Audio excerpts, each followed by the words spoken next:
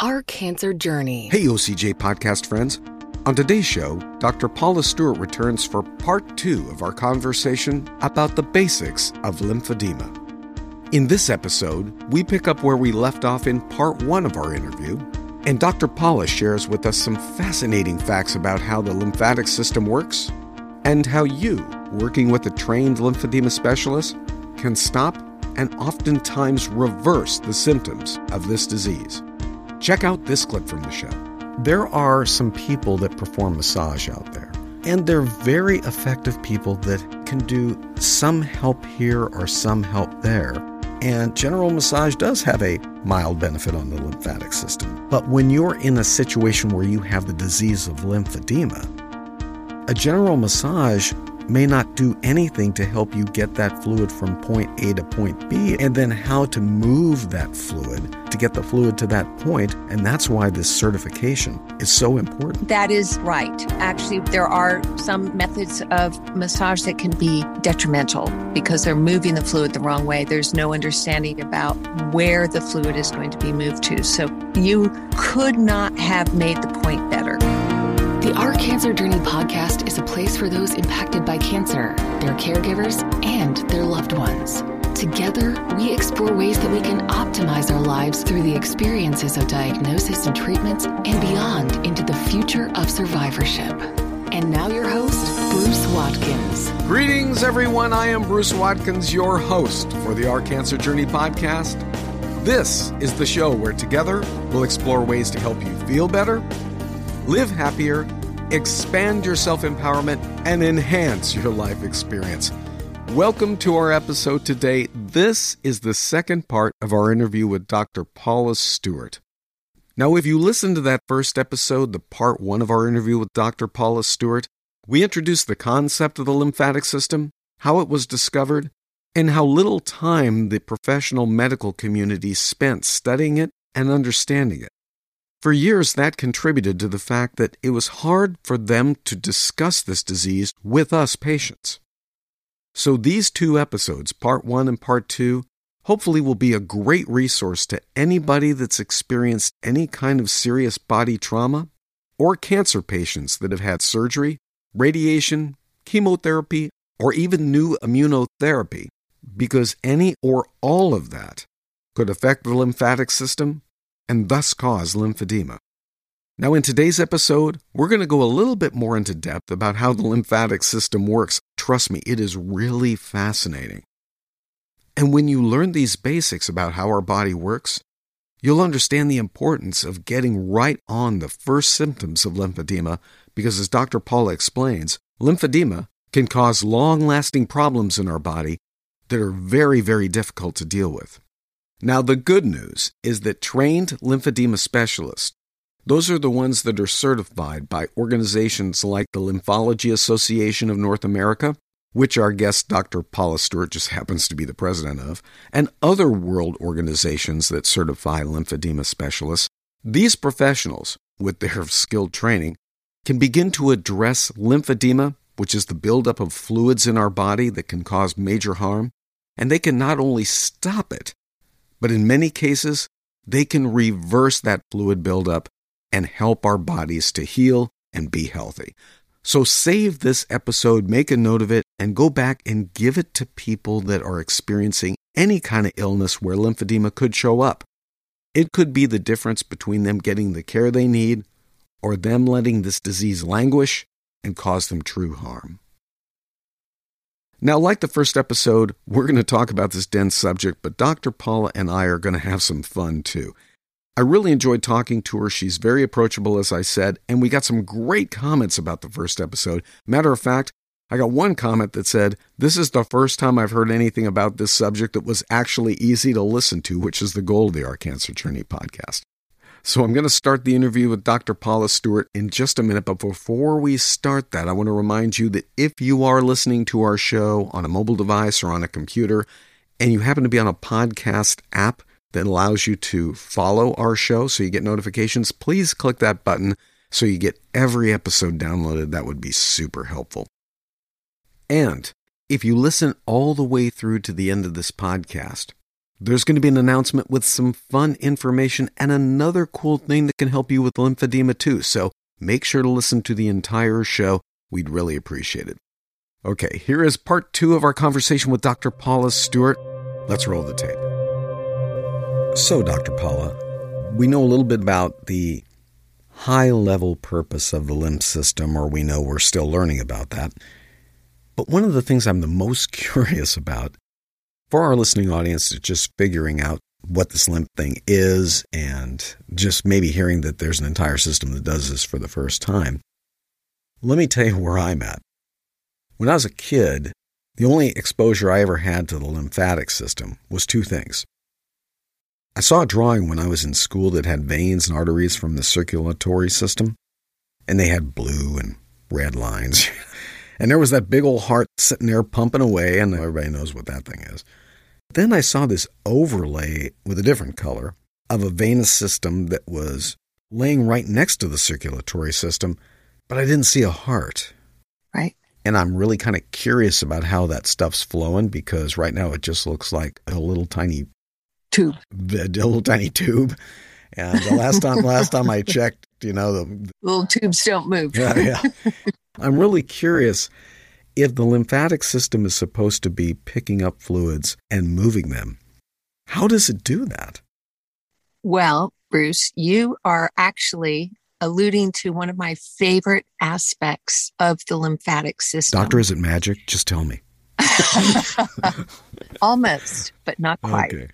I explain to my patients all the time that the lymphatic system is a one-way system, as you have already stated. It actually is born off the walls of the veins. So it's why you find lymphatics everywhere you find veins. Really? Yes. I knew they were collaborative somehow, and I know you're going to explain that in a minute, but it's that closely associated with the... Yes. Oh, wow.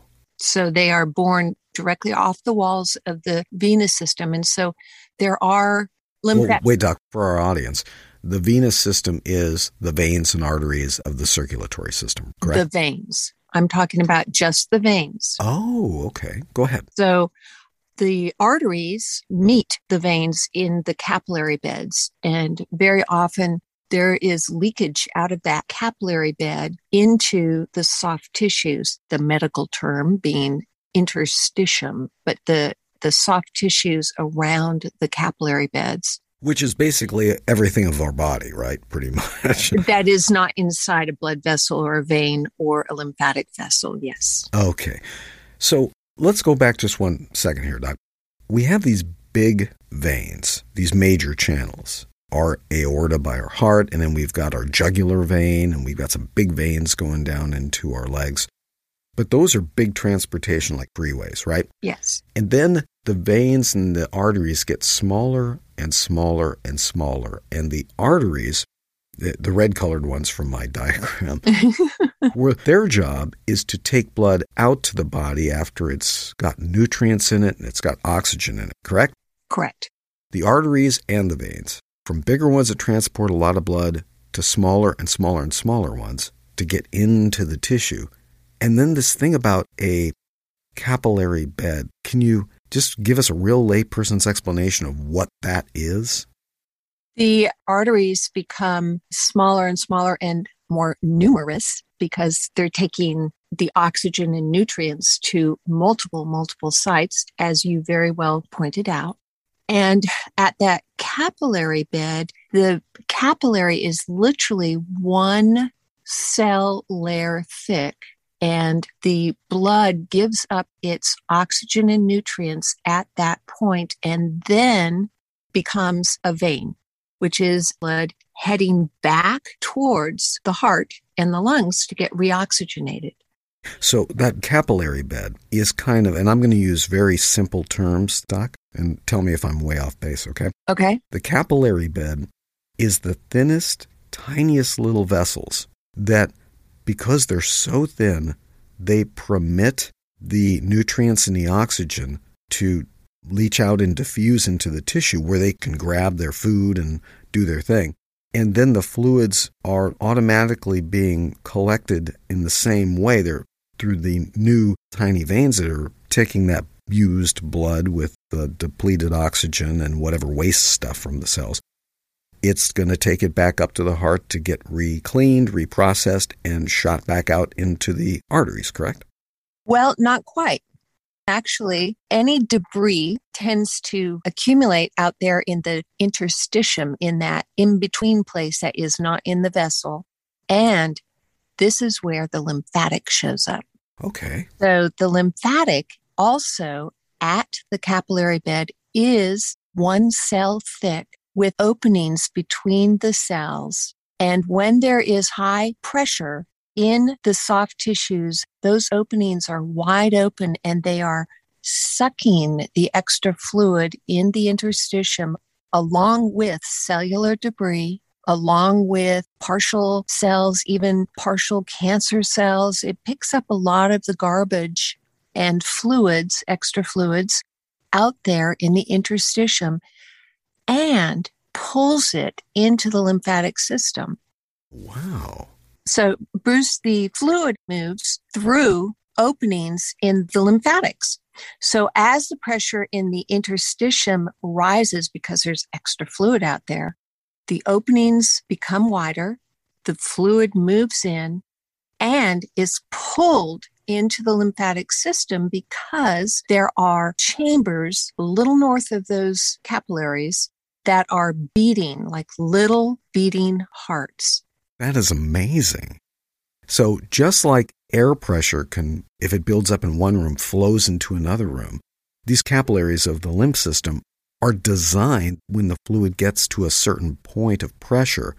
The holes in the little capillaries actually open up and allow the fluid to be pushed in there to be transported back and be recycled, correct? You're absolutely right. That is correct. That's incredible. Okay, so now the pressure from the fluid going into those little lymphatic capillaries, that makes a lot of sense. But is that enough pressure to keep it going through the entire channel? How does it keep pumping? That is the most amazing part of the lymphatic system, in my opinion. The rest of the lymphatic system has muscle on the inside of the vessels, and there are chambers called lymphangions.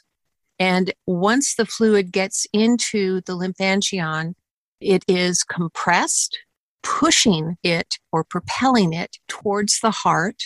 And there are two little valves on each end of the lymphangion. So the lymphangion will squeeze the valve in the direction towards the heart, will open, moving that fluid out of that chamber into the next chamber, but it will prevent backflow because of the valves at the bottom of the chamber.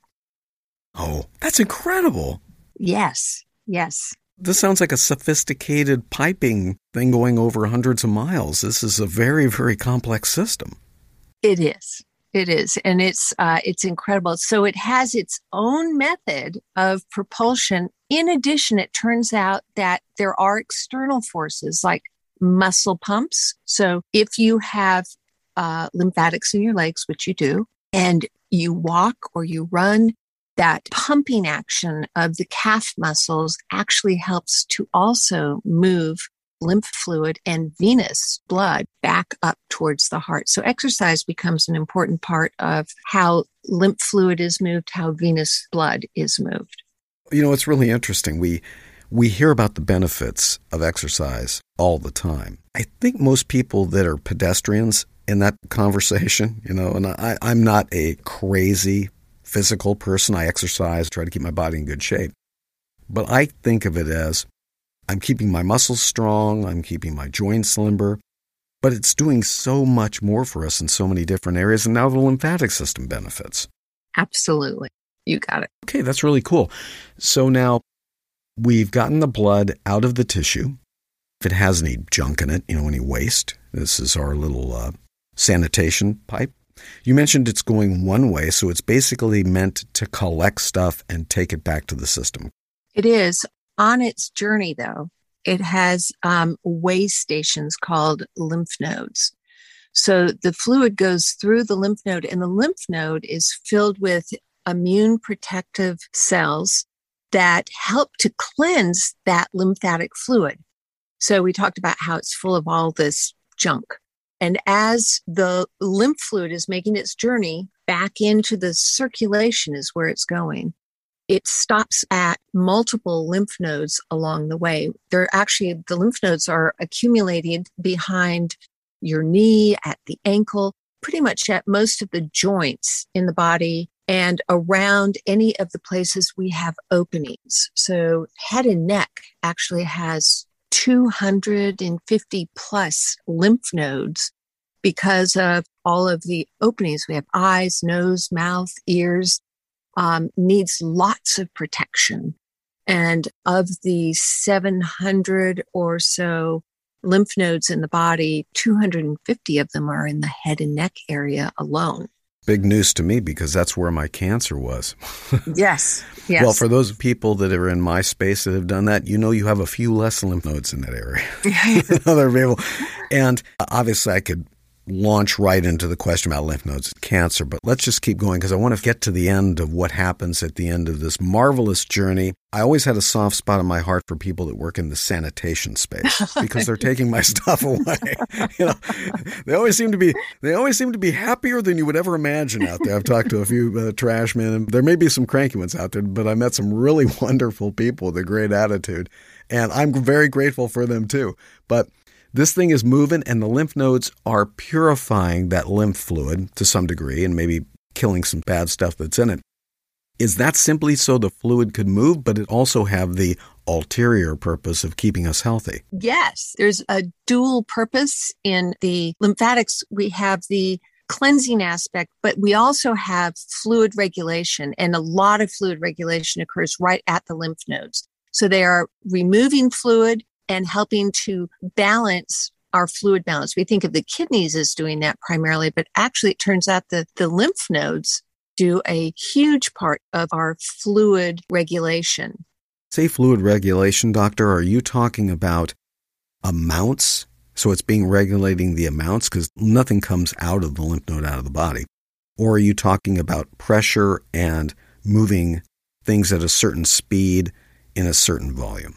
I'm talking about moving fluid from the lymphatic vessel back into the vascular space, meaning the veins and arteries. Yeah, I was curious about how that worked because based upon what you've described, the lymphatic fluid is from its source, it's got to be dumped back in at some point to be cleaned and to be recycled and re-energized as far as fluid, whether it's blood or whatever. So tell us about that.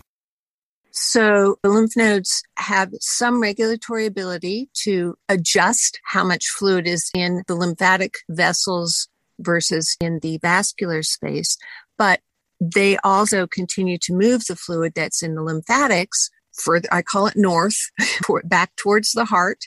And as you go towards the heart, those vessels get bigger and bigger and bigger, and you eventually get to a place called the thoracic duct, which drains the left arm, left leg, right leg, so 3 of the limbs in that portion of the trunk, and the thoracic duct dumps into a vein just before it gets into the heart and joins the blood system again. That purified lymphatic fluid goes back into the rest of the blood and recirculates. There is also the right arm and forequarter, and that is drained by the subclavian vein. So it's a remarkable system. It is absolutely incredible. You can see how if there is damage to any part of it, there is going to be a problem with accumulation of fluid, problems with increased risk of infection for the portion of the body that has been damaged, increased problems with fluid regulation for the entire body. Now, doctor, you were talking about exercise earlier. I heard something, and I was really in tune with it because I actually think breathing and meditation and those kind of things have value. Some people are starting to learn that now, especially if you go through cancer, about calming yourself down, stilling your mind and that kind of stuff. There's so many psychological benefits from that, but we are now knowing through science that there's a lot of physiological benefits from that. But I'm really surprised, happily surprised, to find out that this thoracic duct area, which is going right through the abdomen, correct? Yes. Okay, so this vein that's going right through the abdomen, you were mentioning when we exercise, it helps the lymphatic system in the legs pump a little bit more. But just deep breathing, I hear, can really help the thoracic space in the lymphatic system operate as well. Can you tell us a little bit more about that? That's exactly right. And we often talk about exercise that is important for patients with lymphedema. And some of that exercise that is taught to the patients includes deep breathing. Most of the time, if you are doing exercises, however, notice that your heart rate and your breathing rate go up. So even non-intentional breathing that comes with exercise will also have that positive effect. But you can sit with your deep breathing and have a positive impact on the flow of lymph fluid as it makes its journey back into circulation. Why I really am intrigued by this topic is because we actually look at some of the ancient literature like yoga or about meditation. They all say that deep breathing has profound benefits way beyond what they're telling you about the physiology. And here it is again. It does so much in so many different ways to help us. And this is just another example of something from this ancient literature coming true. I love that. I love that when wise people really had a handle on something. But even more than that, Doctor, what I like about this is there are people that have just gone through treatments and they're decimated. I mean, they're physically tired. They're impacted. Maybe they're immobile. They're reclining most of the time. So the concept of exercise as we know it, getting up, moving around, walking, jogging, lifting weights, none of that is anywhere in their sphere of influence at that time. But we can actually, in a reclining position, when we're pretty debilitated, we can at least do some deep breathing, and that is doing something to help our body with moving this lymphatic fluid along. Yes, you're exactly right. And thank you. You actually gave me a little insight there as well. You're exactly right. It will help. Oh, God. Double check anything I'm saying. I love my people, Doctor. Don't let me be guiding any treatment. Well, no, I heard that. And one of the things on this program, Doctor, is, you might have heard, we're very, very much into also nailing takeaways, exploring things a little bit more so we can say, hey, here's an idea you may want to consider. And this is one of them. In talking to cancer patients, people lose a lot of hope or feel a sense of helplessness because everything they know as something that's effective is out of their reach. And to find something like this that's so effective, I always like to bring it out and really highlight it. So I really appreciate you doing that. Thanks for the compliment, too. It scares me a little bit. But I really appreciate that, Doctor. Hey, UOCJ podcast friends, it is Bruce, and I'm popping into the show for just a minute with two really fun announcements. First, I mentioned a while back on the podcast that I was hired to produce a patient education video for an education institution. Well, that video just happens to be on the subject of lymphedema. The University of Cincinnati Cancer Center in Ohio in the United States hired me as a creative producer to help them produce a video on lymphedema. And they did it because they knew what we were talking about here, that lymphedema is a very complex subject. Well, we finished that video, and it's an informative and easy-to-watch piece. And the good people at the University of Cincinnati Cancer Center have allowed me to share it with you. If you go to ourcancerjourney.com, that's ourcancerjourney.com/lymphedema, you'll see not only the show notes for the episodes we've done on lymphedema, but you'll also see a link directly to the lymphedema education video. Share it with everybody you can, and thanks again to the good people at UC Health and the University of Cincinnati Cancer Center for working on this video for all of us. Now, back to the show.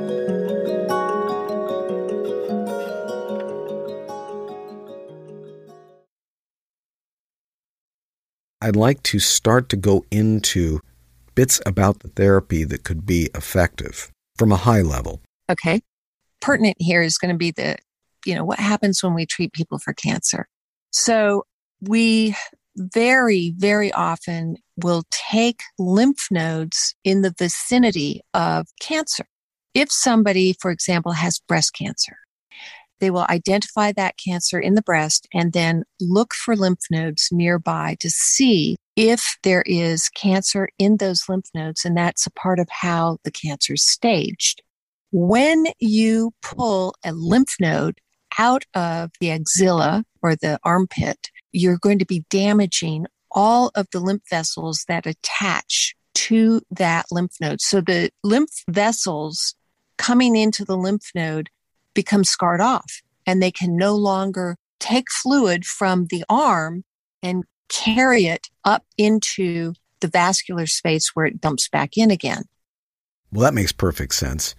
And it's also that you're taking a junction out of the pipeline. Exactly. Got it. So not only is the lymph little vessel or capillary or whatever have nowhere to go, but when you take out the lymph node and that end of that vessel collapses or dies or whatever it does, it's got nowhere to go because the connector's gone as well, right? Correct. And when that happens, doctor, what happens in our body?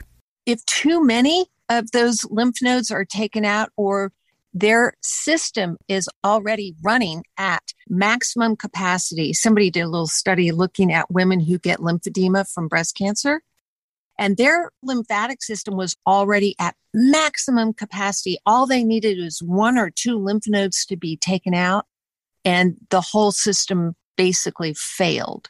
And they accumulated fluid in their arm because they just did not have enough capacity in the system to be able to tolerate a reduction in lymph flow. So their arm started to accumulate fluid because they did not have any other way of offloading the fluid that was accumulating in that arm.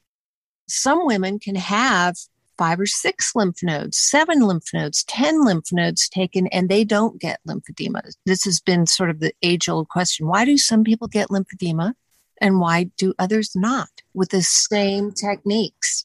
Now, I've heard that very same thing, and it's not surprising to me because I keep thinking we're so advanced in modern science.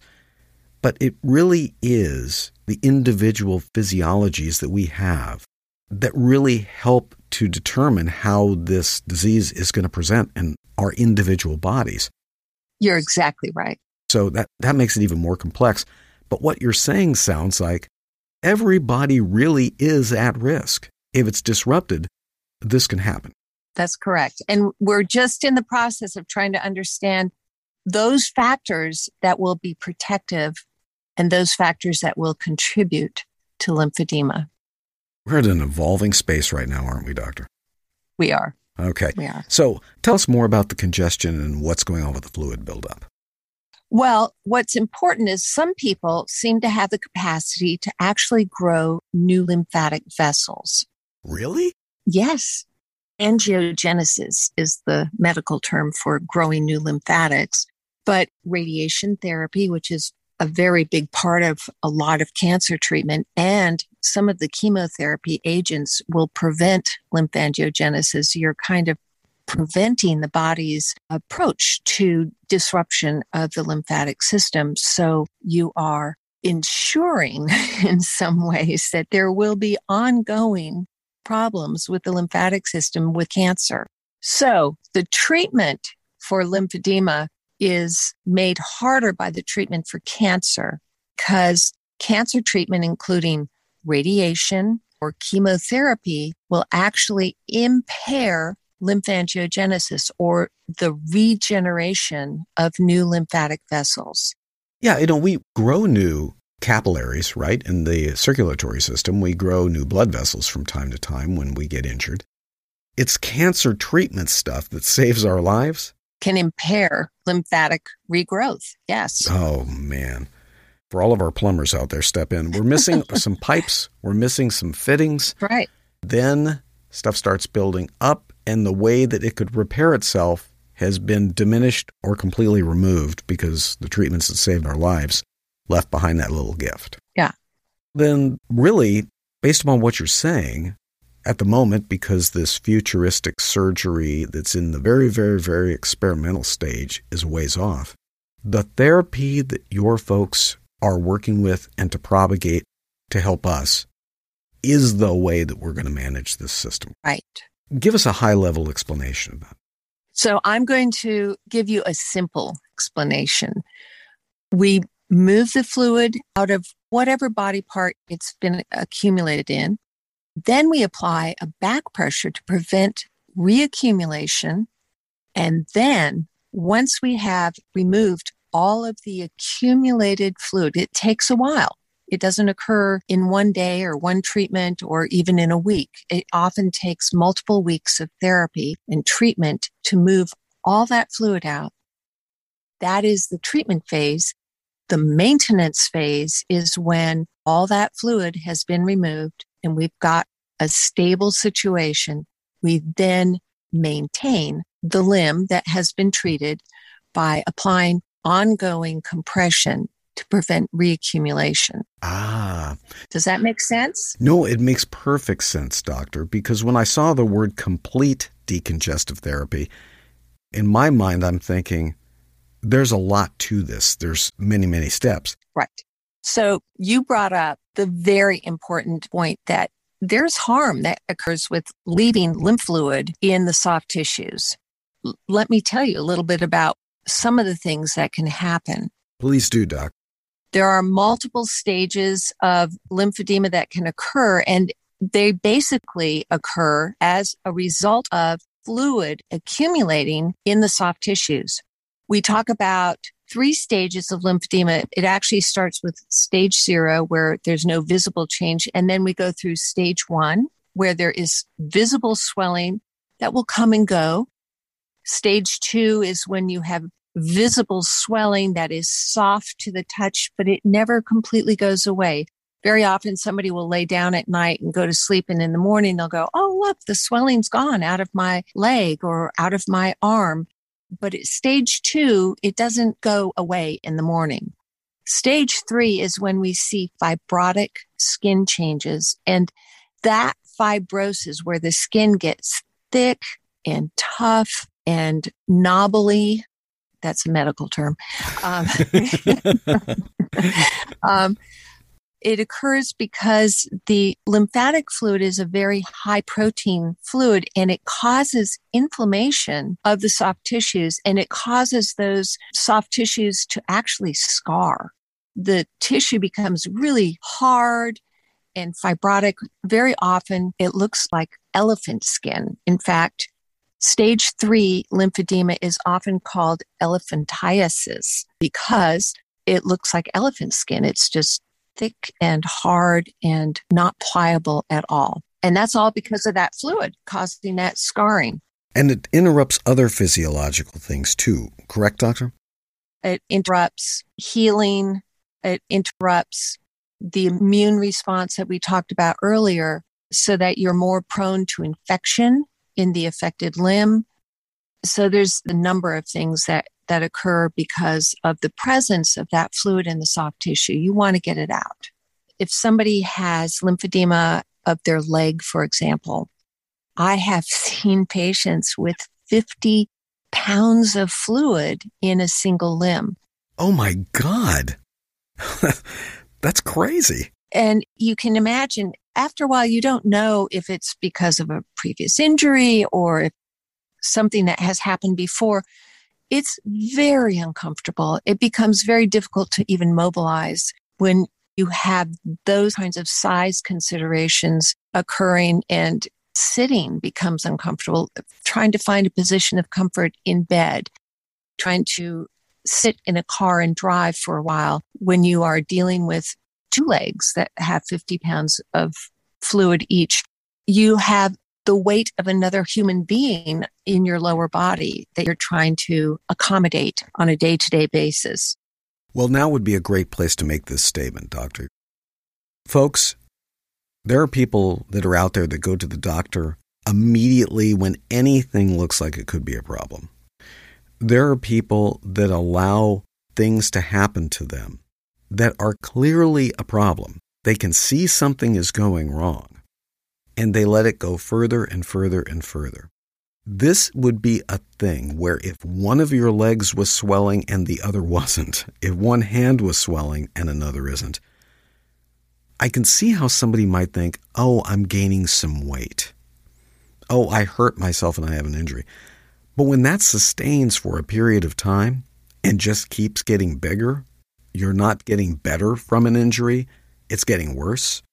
It's unnatural to gain weight in one part of your body. It's almost impossible. Generally, weight builds up uniformly or symmetrically. So if something unnatural like that is happening, the sooner you go to the doctor, the better the treatments work for anything. Is that true with the lymphedema therapy, doctor? That is absolutely true. Once you get to fibrosis, it is very difficult to reverse.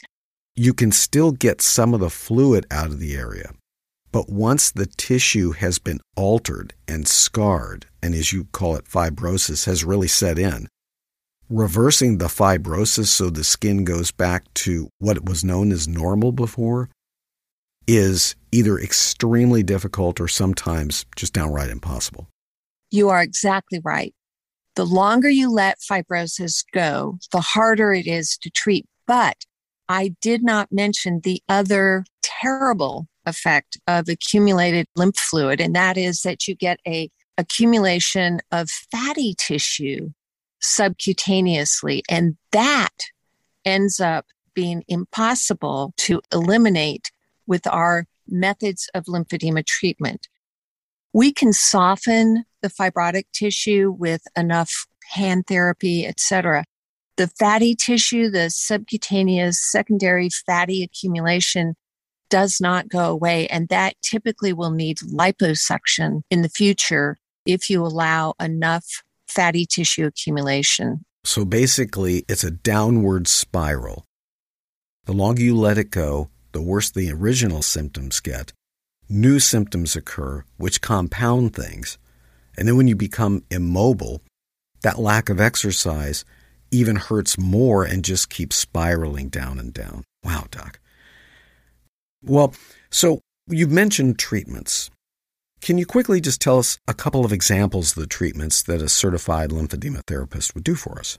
Yes. When you first meet a certified lymphedema therapist, they will evaluate you just to make sure they understand why you have lymphedema, what's going on, and that, in fact, it is lymphedema. There are a few things that can mimic lymphedema, and they want to make sure you don't have congestive heart failure or deep venous thrombosis, a DVT is what people call it. So they'll make sure that they know that you have lymphedema. And then they will begin with manual lymphatic drainage. And that is using a very light massage technique where they're attempting to move the lymphatic fluid through lymphatic channels that are still intact. And they will assess, in their assessment, what they're looking for is where have the lymphatic channels been compromised? And how do they work around those compromised lymphatic channels to move lymph fluid out of the affected limb and back into the trunk so it can join the circulation? So, doctor, what I'm getting from this is these certified therapists who've gone through extensive training aren't doing a massage. They're not just trying to push stuff. They have to analyze what your system is like, what parts are working, what aren't, and they're navigating and negotiating these fluids through manual manipulation towards an area that's going to effectively help to drain it. Bruce, I couldn't have said that better. In fact, you said it better than I did. Oh, that's exactly right. Well, no. The reason why I brought this up, let's face it, the reason why I brought it up is because I wanted to hear a compliment from you. No, the reason why I brought this up is because there are some people that perform massage out there. And they're very effective people that have been exposed to many different techniques that can do some help here or some help there. And sometimes they will refer to the fact that they can help the lymphatic system. And general massage does have a mild benefit on the lymphatic system in some cases. But when you're in a situation where you have the disease of lymphedema, a general massage may not do anything to help you get that fluid from point A to point B. It takes a specialist to know where to send it to, and then how to move that fluid, how to move your body to manipulate to get the fluid to that point that they've been trained to find. And that's why this certification is so important. That is right. Actually, there are some methods of massage that can be detrimental because they're moving the fluid the wrong way. There's no understanding or intentionality about where the fluid is going to be moved to. So you could not have made the point better. Well, Doctor, thank you very much. As you may have heard, this podcast isn't about promoting anything. We're kind of agnostic. We're trying to introduce things. But there are so many people out there that make well-meaning statements that they can do some good here or there. I just want to make sure our listeners know, and our listeners can communicate to those people that may be their loved ones that are facing lymphedema or cancer, that in these particular cases, having a specialist in your camp is a great, great thing. So let's move on to talk about some of the other kinds of treatments. You've mentioned compression, and I think you said something about bandages. Well, after the therapist has formed manual drainage and moved some of that fluid out of the limb or portion of the trunk or whatever part of the body that fluid has been accumulating, they will apply short stretch bandaging. And it's important that it's short stretch. It turns out that something like an ACE bandage, which we call long stretch bandage, will not supply the same compression when you are moving the muscles of that limb. So with a short stretch, you get good compression with muscle power and you get less at rest, where it's the opposite with a long stretch bandage. So you're saying the DIY people, which I've been guilty of, when I see something going wrong, I try to apply my own therapy based upon something I've seen in the past, an ACE bandage. I mean, how many of us have grabbed an ACE bandage to try to fix something, right? In this case, the ACE bandage would not only be the wrong thing, it might actually do us more harm than good because it's not actually doing the compression it needs to open up those little lymphatic capillaries. So this is just another reason to get somebody that knows what they're doing. Exactly. And the part I would be very concerned about is that when people are applying a bandage, they very often don't wrap correctly. First of all, it's always from the most distal portion of the limb to the most proximal. Some people start at the top and work their way down. That would be wrong. And the second is that when you're bandaging, it's very important to apply the right compression. If you have way too much pressure at the top of the limb, you've basically created a tourniquet and you are cutting off the flow of blood and venous blood and lymphatic circulation and causing a worsening of the problem. So let a trained professional bandage your swollen limb. Do not do this yourself. You can cause more harm than good, as you already said. That's fantastic.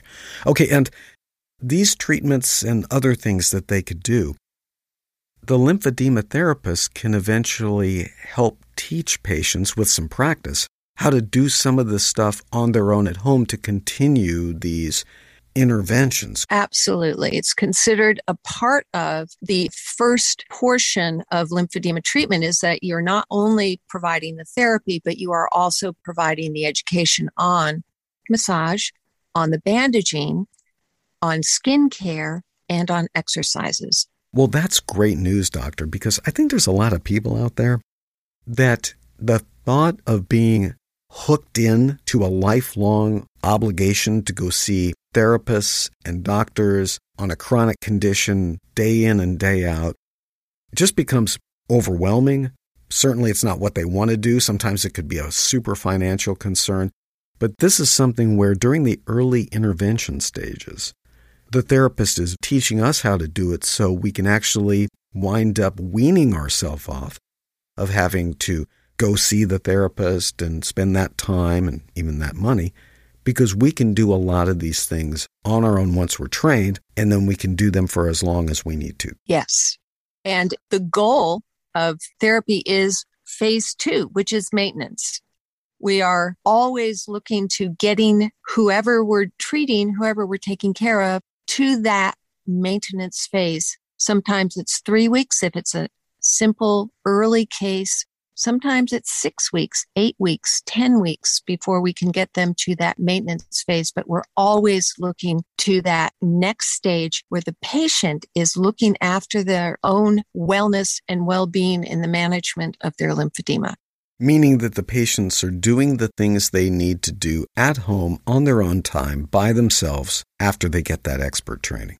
Absolutely. You got it. Wonderful, wonderful. Well, it's so nice to have a situation where you have a disease. That's the stupidest thing I've ever said. No, it's so nice that if you have a serious disease, and it may be a kind of chronic condition that is never going to go away and you have to manage it, that you're not beholden to be in the doctor's office all the time. You actually can get completely competent on your own, and it gives you a lot of freedom, and you can do a lot of other things too. So that is great news, Doctor. Absolutely. This was really fun. I really enjoyed talking to you. You were really wonderful and warm and gracious. Thanks a lot for sharing stuff the way you did with our audience. It was really beneficial. Bruce, I have the opportunity to talk at a lot of different venues, but I have to tell you, this was the most fun I've had in a very, very long time. Thank you. Appreciate it. Oh, wow. Well, thank you very much. You helped point out that I had lymphedema. That's amazing. So, Doctor, it has been an absolute pleasure. I hope we stay in touch. Thanks again for everything you do. My pleasure. Thank you, Bruce. Well, folks, what did you think of that interview? I mean, here we are talking about a really complex and dense topic about the lymphatic system, and it's so intense that even some medical professionals shy away from getting too into it with us because now we know that they don't even have enough of the training in it in some cases.